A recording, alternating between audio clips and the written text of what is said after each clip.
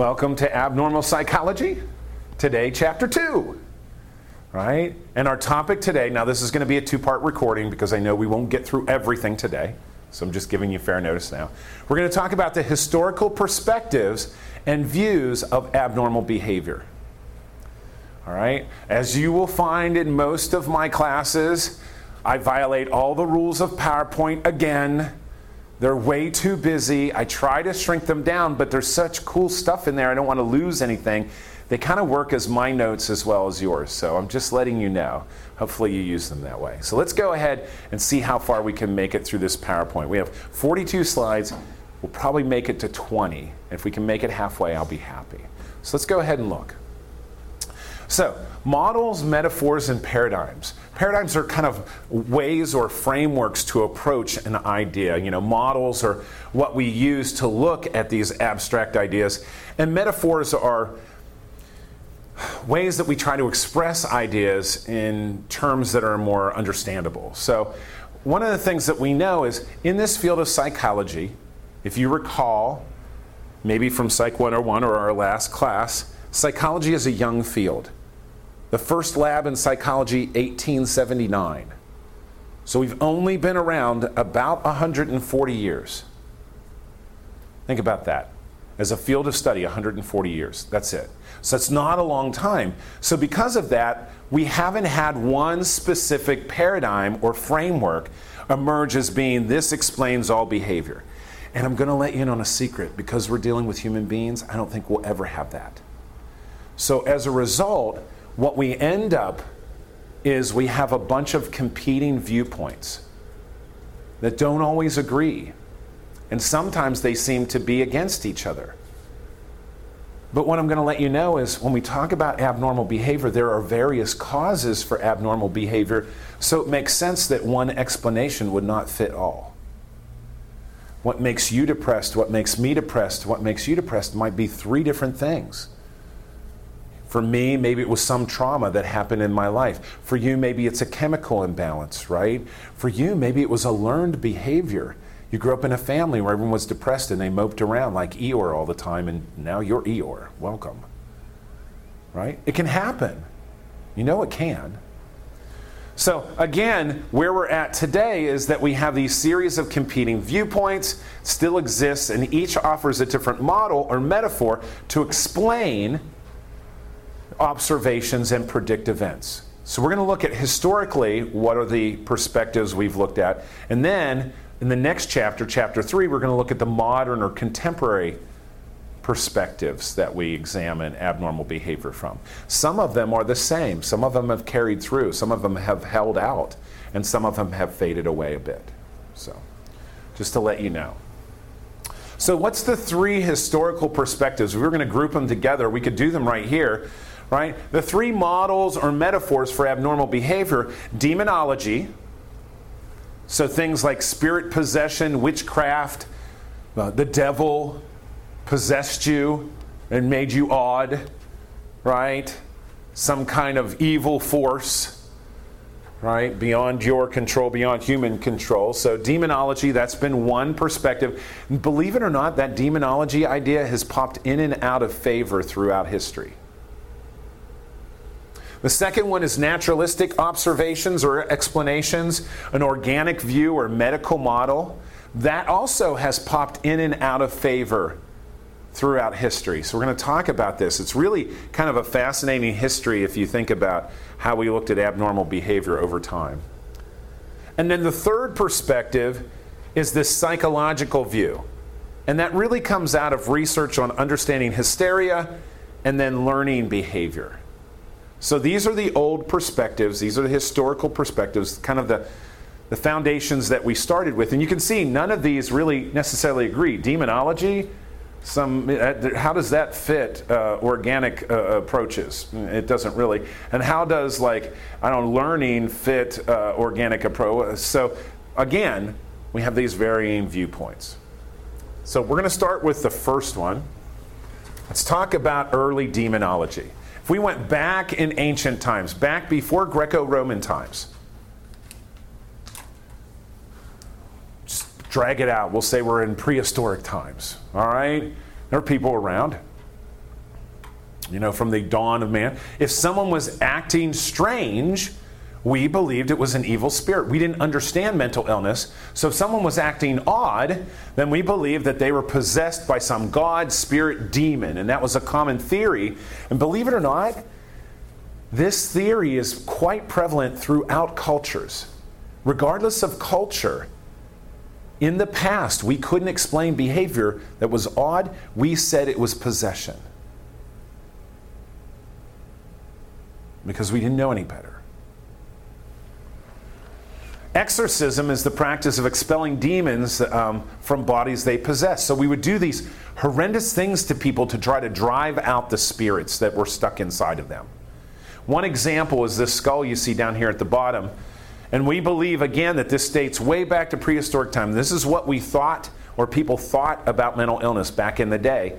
So trephination or trephining, that's what that word is, trephination, is the creation of a sizable hole in the skull. We found a bunch of skulls with these holes. Kind of, you can see how it's been marked and chipped away at. So we found these skulls with these holes chipped away, and we tried to piece it together. What do these mean?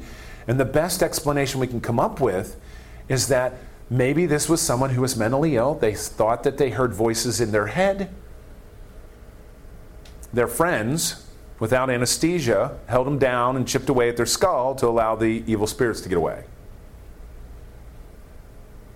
If you survived the procedure, you were probably a little off afterwards. I'm just saying, think about that. Right? So this is what we believe. Now, I have to confess, there's no one around today that was around back then. We're guessing that's what happened. Maybe this was some kind of torturous religious thing. Maybe it had nothing to do with mental illness. But from what we can piece together, people didn't have a clear understanding of abnormal behavior. And so possession, because when we look at multiple cultures, we see the same themes coming up, we can kind of piece it together. This must be how they perceived it. All right? Now, what happens is, that's where we kind of have our origins. And then the Greco-Roman time period comes along, and we kind of switch. Not everybody believed in possession, in these evil spirits. So we come along to this culture, ancient early Greek and Roman views, and they didn't believe in spiritual possession. They were scholars. They were more scientific in their approach. They looked at things through different eyes. And what they believed, these Greek and Roman physicians and philosophers, they were more modern in what they thought. They believed that physical and mental disorders had an explainable cause. That it was like a disease. That it had a pattern. It could be treated. It wasn't evil spirits in you. It was something wrong with, maybe the four humors of your body, or maybe something that was going on psychologically. But again, they removed this idea of possession, of some external, outside, powerful force. And they tried to get more realistic in their views. Hippocrates, known as the father of medicine, advocated for naturalistic observations. He said that behavioral abnormalities were like sicknesses, just like physical disorders. And he actually had a treatment for what's called melancholy. Melancholy is what we know today to be depression. He'd say that if you were suffering from melancholy, here's what you needed to do. You needed to eat a balanced meal, get moderate exercise, get good rest and sleep.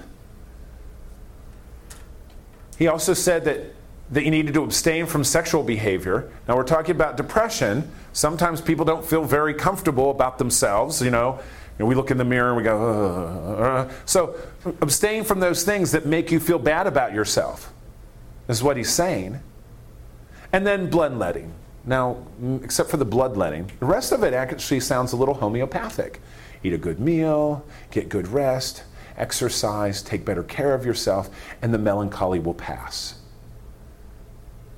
That's pretty good, right? And then bloodletting comes in. Well, they didn't know everything, but they knew quite a bit considering where they came from.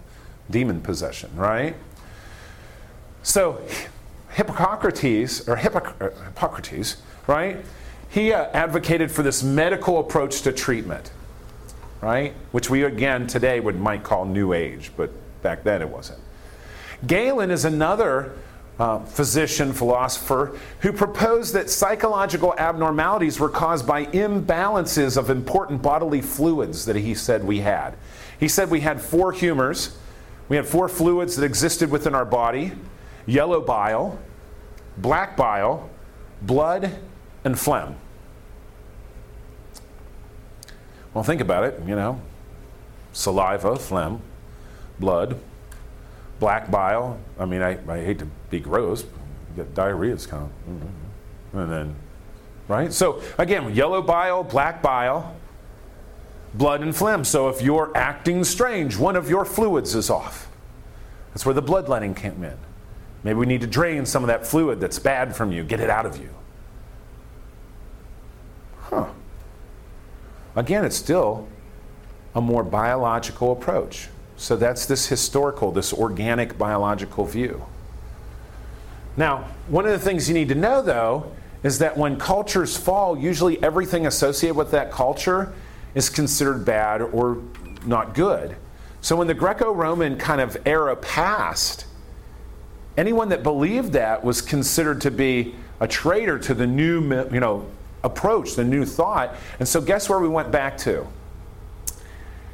Demonology.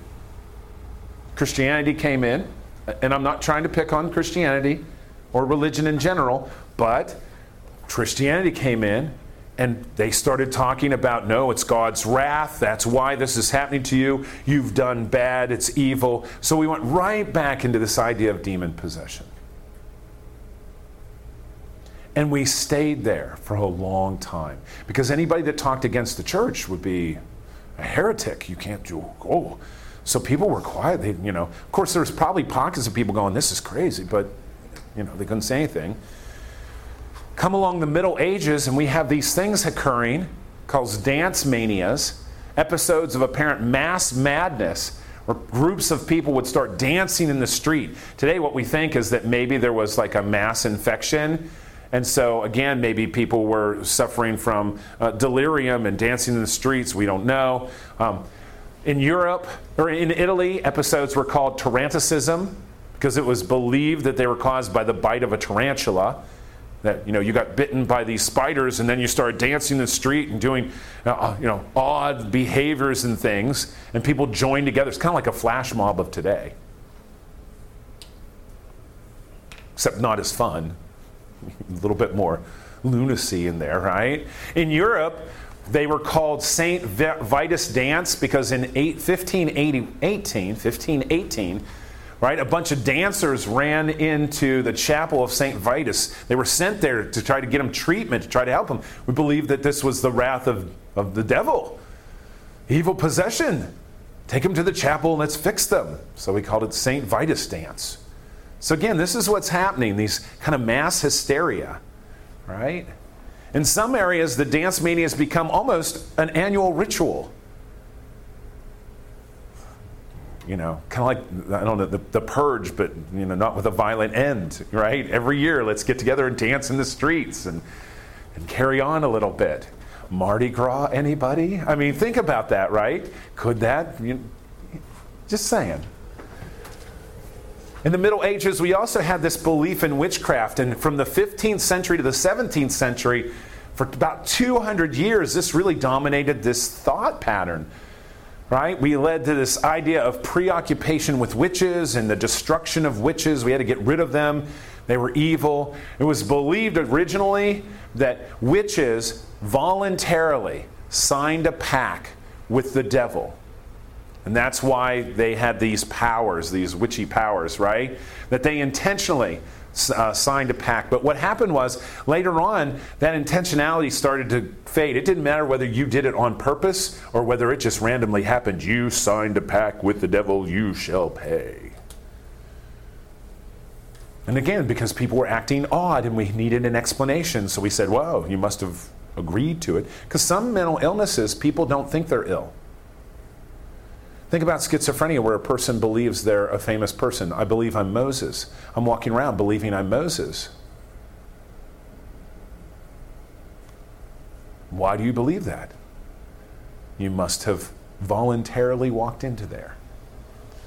So flogging, starvation, immersion in hot water, all these torturous behaviors of exorcism that existed prior to the Greco-Roman times start coming back into play. More redefined forms of torture were employed to drive out the devils that were believed to possess the people. I take you down to the local pond, right?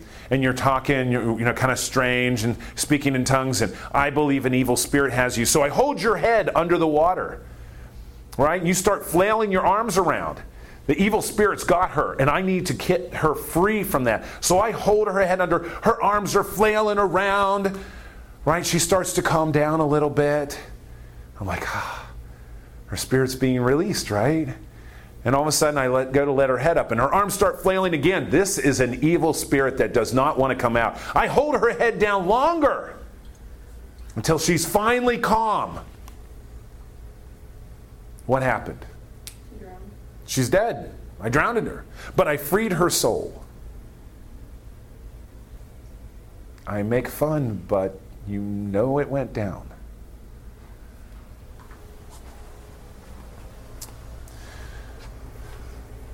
Now, what I'm going to tell you is, even during this time period, there were voices of reason.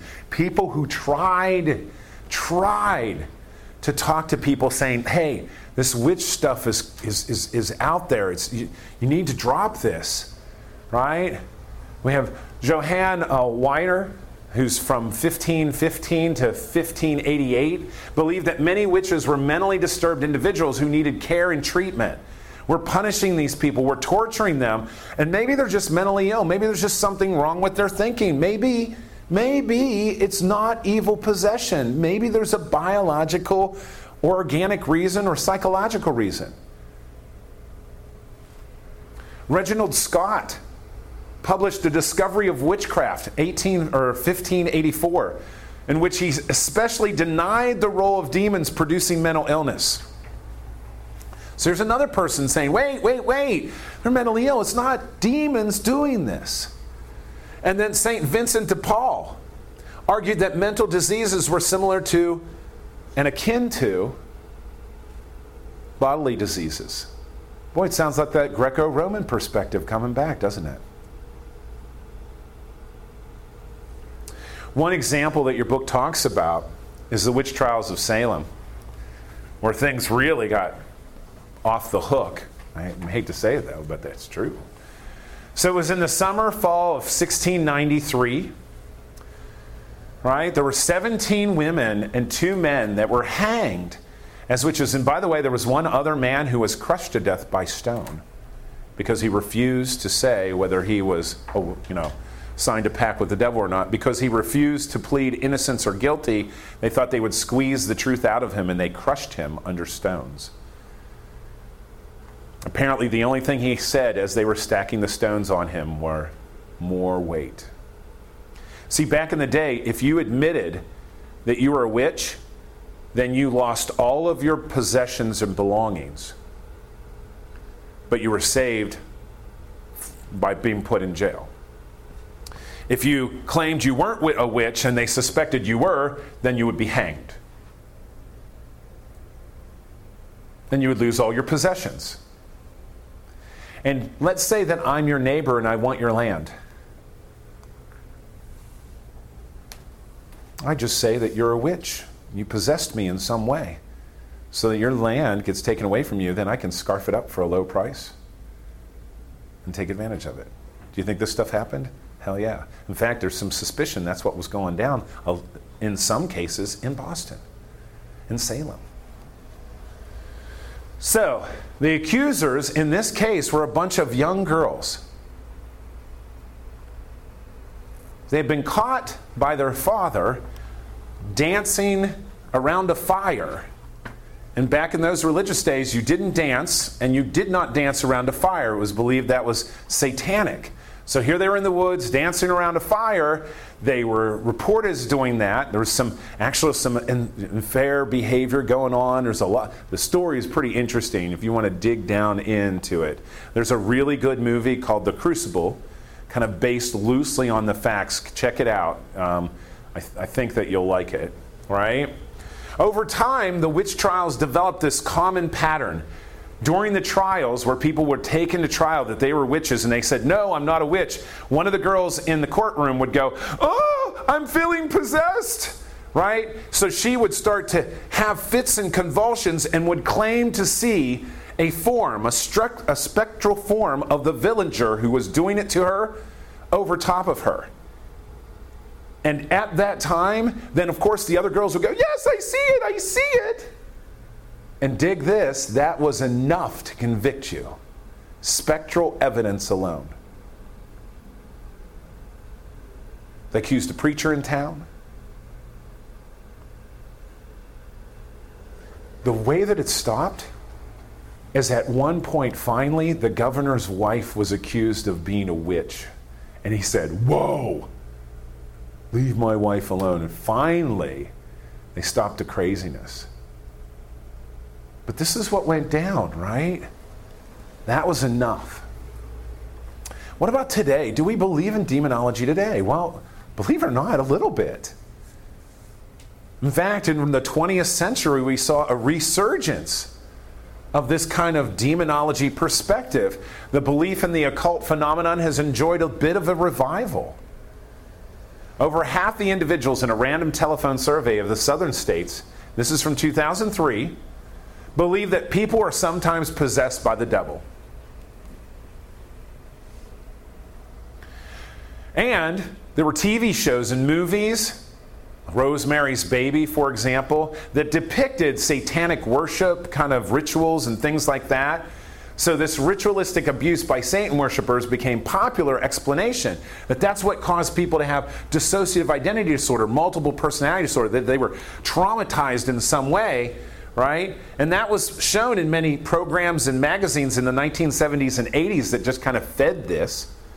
In 1992, the FBI did a study. They did some research, and they wrote a report, and they concluded, I like how this is worded. I just want you to catch the nuance here, that there was little or no evidence of allegations of satanic ritualistic abuse. Little or no. So, there probably was some that they found, but it was pocketed. It wasn't as widespread as you believe it to be.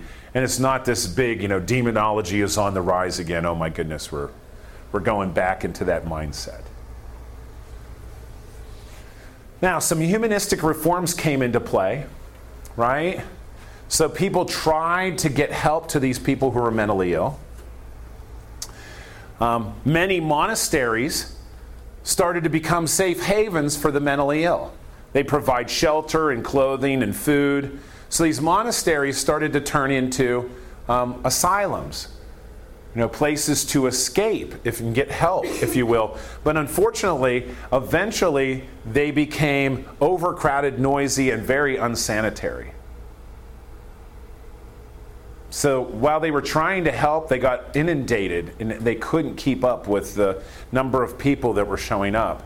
In fact, living conditions at Bethlehem Hospital, a London asylum that opened in 1547, were so crazy, were so off the wall, so noisy and chaotic that the word Bedlam has come from that hospital. That's from that experience. So if you ever heard someone say, well, it's just nothing but Bedlam, right. They're saying that, again, it's this noisy, chaotic experience. The 18th and 19th century, however, this humanitarian kind of approach continued. And there's some famous people up here, and I'm just going to run through them quickly, right? So there were several reformers that began improving the care of the mentally disturbed. Let's start at the top. In France, Philippe Pinel, he was a physician, and he was placed in charge of the large hospital in France, right? Paris, France, I believe it was. He was put in charge of the hospital for, again, where mentally ill were being housed. And he walked down through the hallways and people were chained to the walls. They're sitting in their own feces. They're being mistreated. And he said, these people are sick and we need to care for them. So he started this reform movement in France. William Tuke was in England, and he started what was called the York Retreat, a giant kind of institution, if you will, right? Kind of like I was going to say plantation, that's not the right word, right? But really this location had rolling hills and grass around so that the patients could wander outside and get exposed to air. They weren't locked away, right? They were housed there. Now, treatment was still pretty rough. In the York Retreat, William Tuke had built in trap doors in the hallways. So you'd be walking down the hallway, the trap door would kick open and you would fall into freezing cold water, called that early shock treatment. They'd strap people down on a rotating chair and spin you till you kind of went like, you got all like dizzy and, disoriented. And then supposedly that was supposed to help calm you down and make you feel better. They still did bloodletting because that's what they did at the day. In fact, I believe George Washington died because he got the flu and they did bloodletting and he actually died that way. So believe it or not, those kind of things happen. So that's what's happening in England. William Tuke, that's better. At least it's not exorcisms, but it's still not quite right. Right? Dorothea Dix here in the United States, she was in New England. There's some debate whether she was a school teacher or a Sunday school teacher. I'm leaning towards the Sunday school teacher. Right? So she was a New England teacher who saw the mentally ill being housed in jails, county jails, said that was it was wrong, it was inhumane. She actually traveled up and down the Northeast coast, came to Pennsylvania even, and fought for the establishment of state hospitals. In fact, on the grounds of Harrisburg State Hospital, which unfortunately is now closed, was the Dorothea Dix Museum in her name. Benjamin Rush, also in the United States, but over in Philly.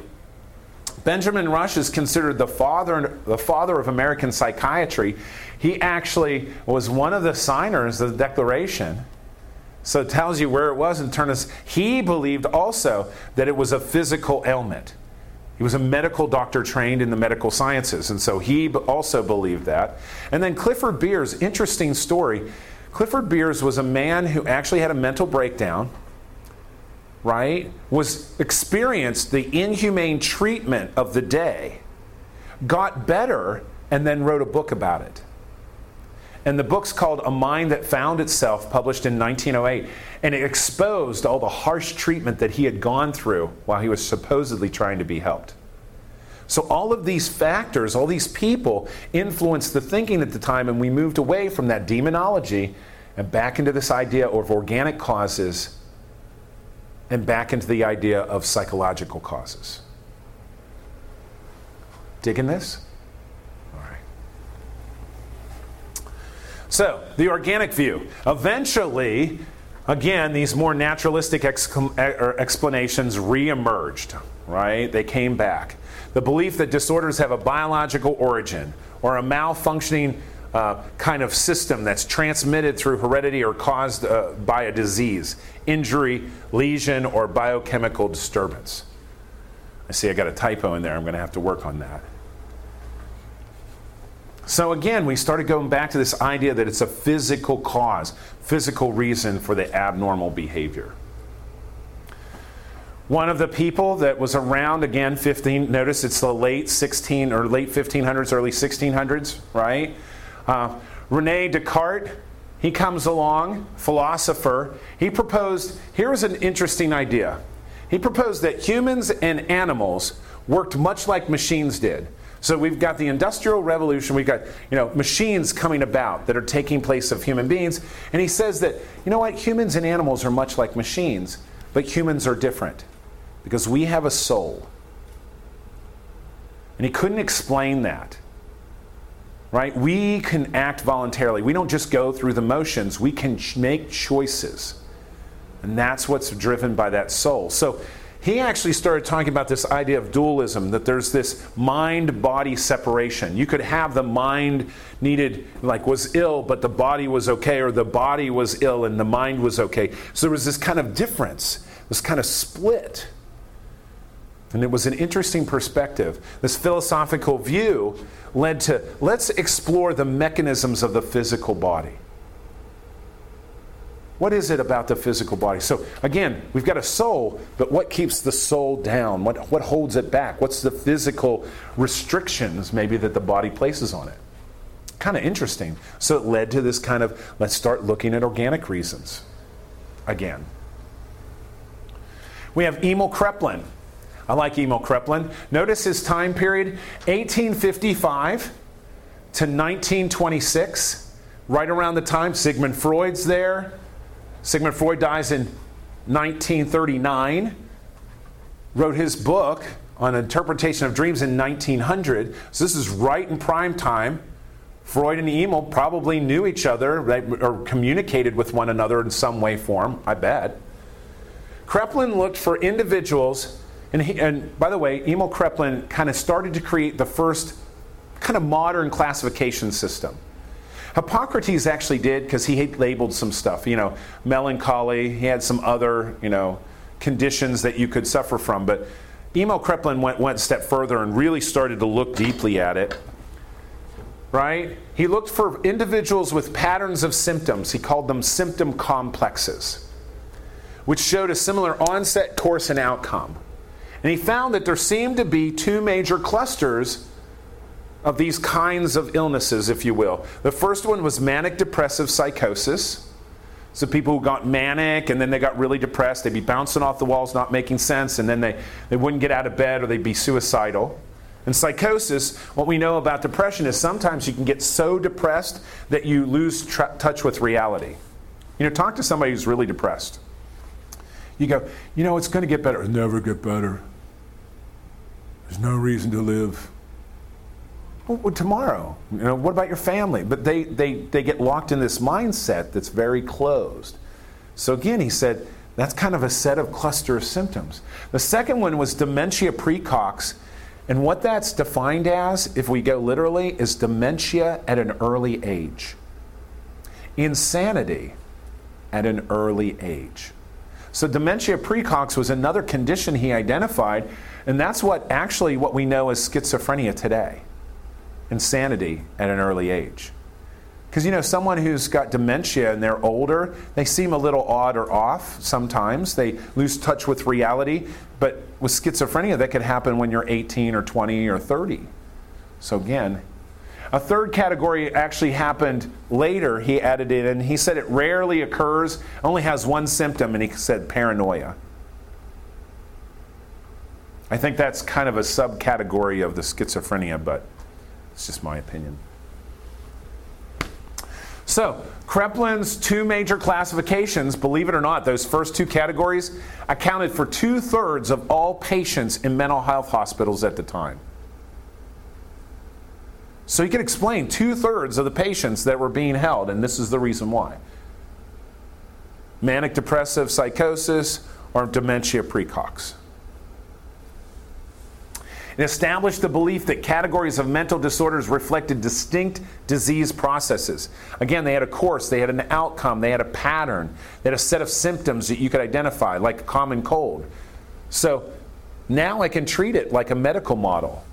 We could focus on the cause and the cure if we investigated it as organic diseases. And so again, he kind of supported this idea of going further down this medical model, hole, if you will.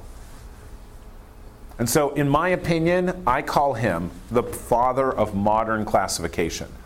Because believe it or not, the DSM system that we use today, the classification system we use today, really is based on some of Emil Kraepelin's work to begin with.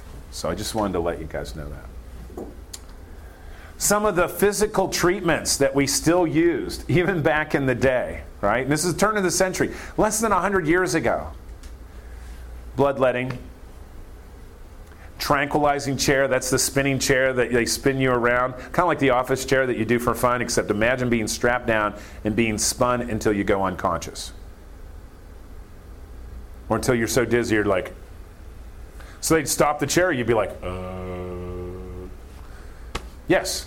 Would they do that to children too? Well, they do it to whoever they thought. I mean, most of the time we focus more on adults. Children, we say they're just immature and they're running around, but it's possible. It used to be that we did not diagnose children with schizophrenia. We said that schizophrenia, we couldn't diagnose it prior to age 18 because it's such a serious diagnosis.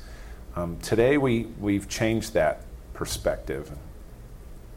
So they didn't really see any difference with spinning someone around in a chair until they passed out. Seems like it would cause a lot of issues with your brain bouncing around like that. Yeah, no, it wasn't like it was a bouncy chair. It was just a spin. But, again, they didn't know everything. Of course, we know a lot more now. We know about shaken baby syndrome. We know about these other conditions. We know about traumas to the brains and lesions and bruising and all that kind of stuff. But back then, they were still just they were just trying to make it all work. It was better than what we had. Early shock treatments, they would actually do, sometimes they would actually induce comas in people and insulin shock. So they would use insulin, give a person an overdose of insulin, which would throw them into a grand mal seizure, and then we'd try to pull you back from the brink. Because what we believed at the time was that you couldn't be epileptic and schizophrenic at the time. And after having a seizure, people will oftentimes be a little disoriented. They won't remember what happened previously, and so we believed that that was treatment. Electroconvulsive shock therapy we still use today. And then the other one was alleviation of fluid imbalances. So maybe the reason why you're off is because you're masturbating too much and losing too much semen. I know that you're chuckling. It's kind of corny, but yeah. So there were some still religious influences in there. But again, we were trying to move away to a more scientific approach, if you will. An example of a organic cause, and I want to just kind of finish up my discussion of organic reasons, right, which is 2 more slides, and then we'll stop. And again, we'll make it to slide 21, so actually pretty close to where I thought we'd be, right, about halfway through. So general paresthesis involves a symptom complex consisting of delusions of grandeur, dementia, and progressive paralysis. The paralysis and mental deterioration progressed rapidly to a fatal outcome. This is one of the things that we would see at the time. So these people that just seem to be rapidly decompensating, delusions and everything else. What we found was that actually this was an infection in the brain caused by syphilis and related to a bacteria. And again, if you were eating, think about foods that weren't stored properly and maybe have some bacteria growth in it.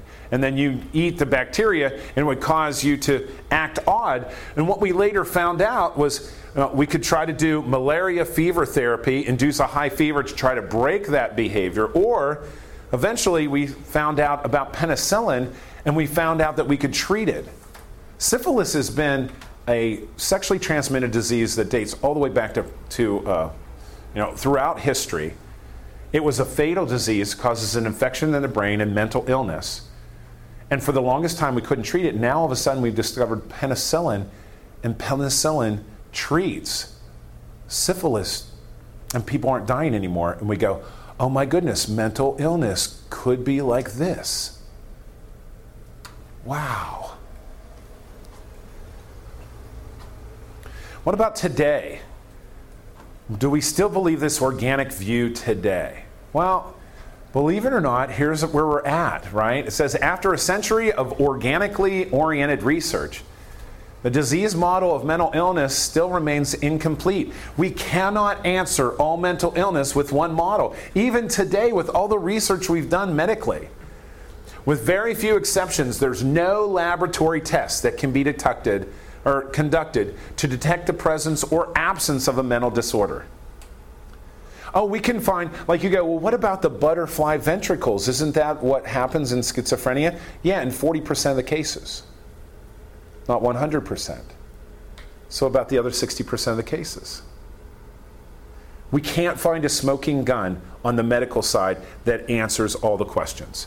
So that's why, again, we don't have one paradigm that guides us in our thinking in this field. Right? Even biochemical findings. We can't find a specific biochemical finding that says this is specifically and only this disorder.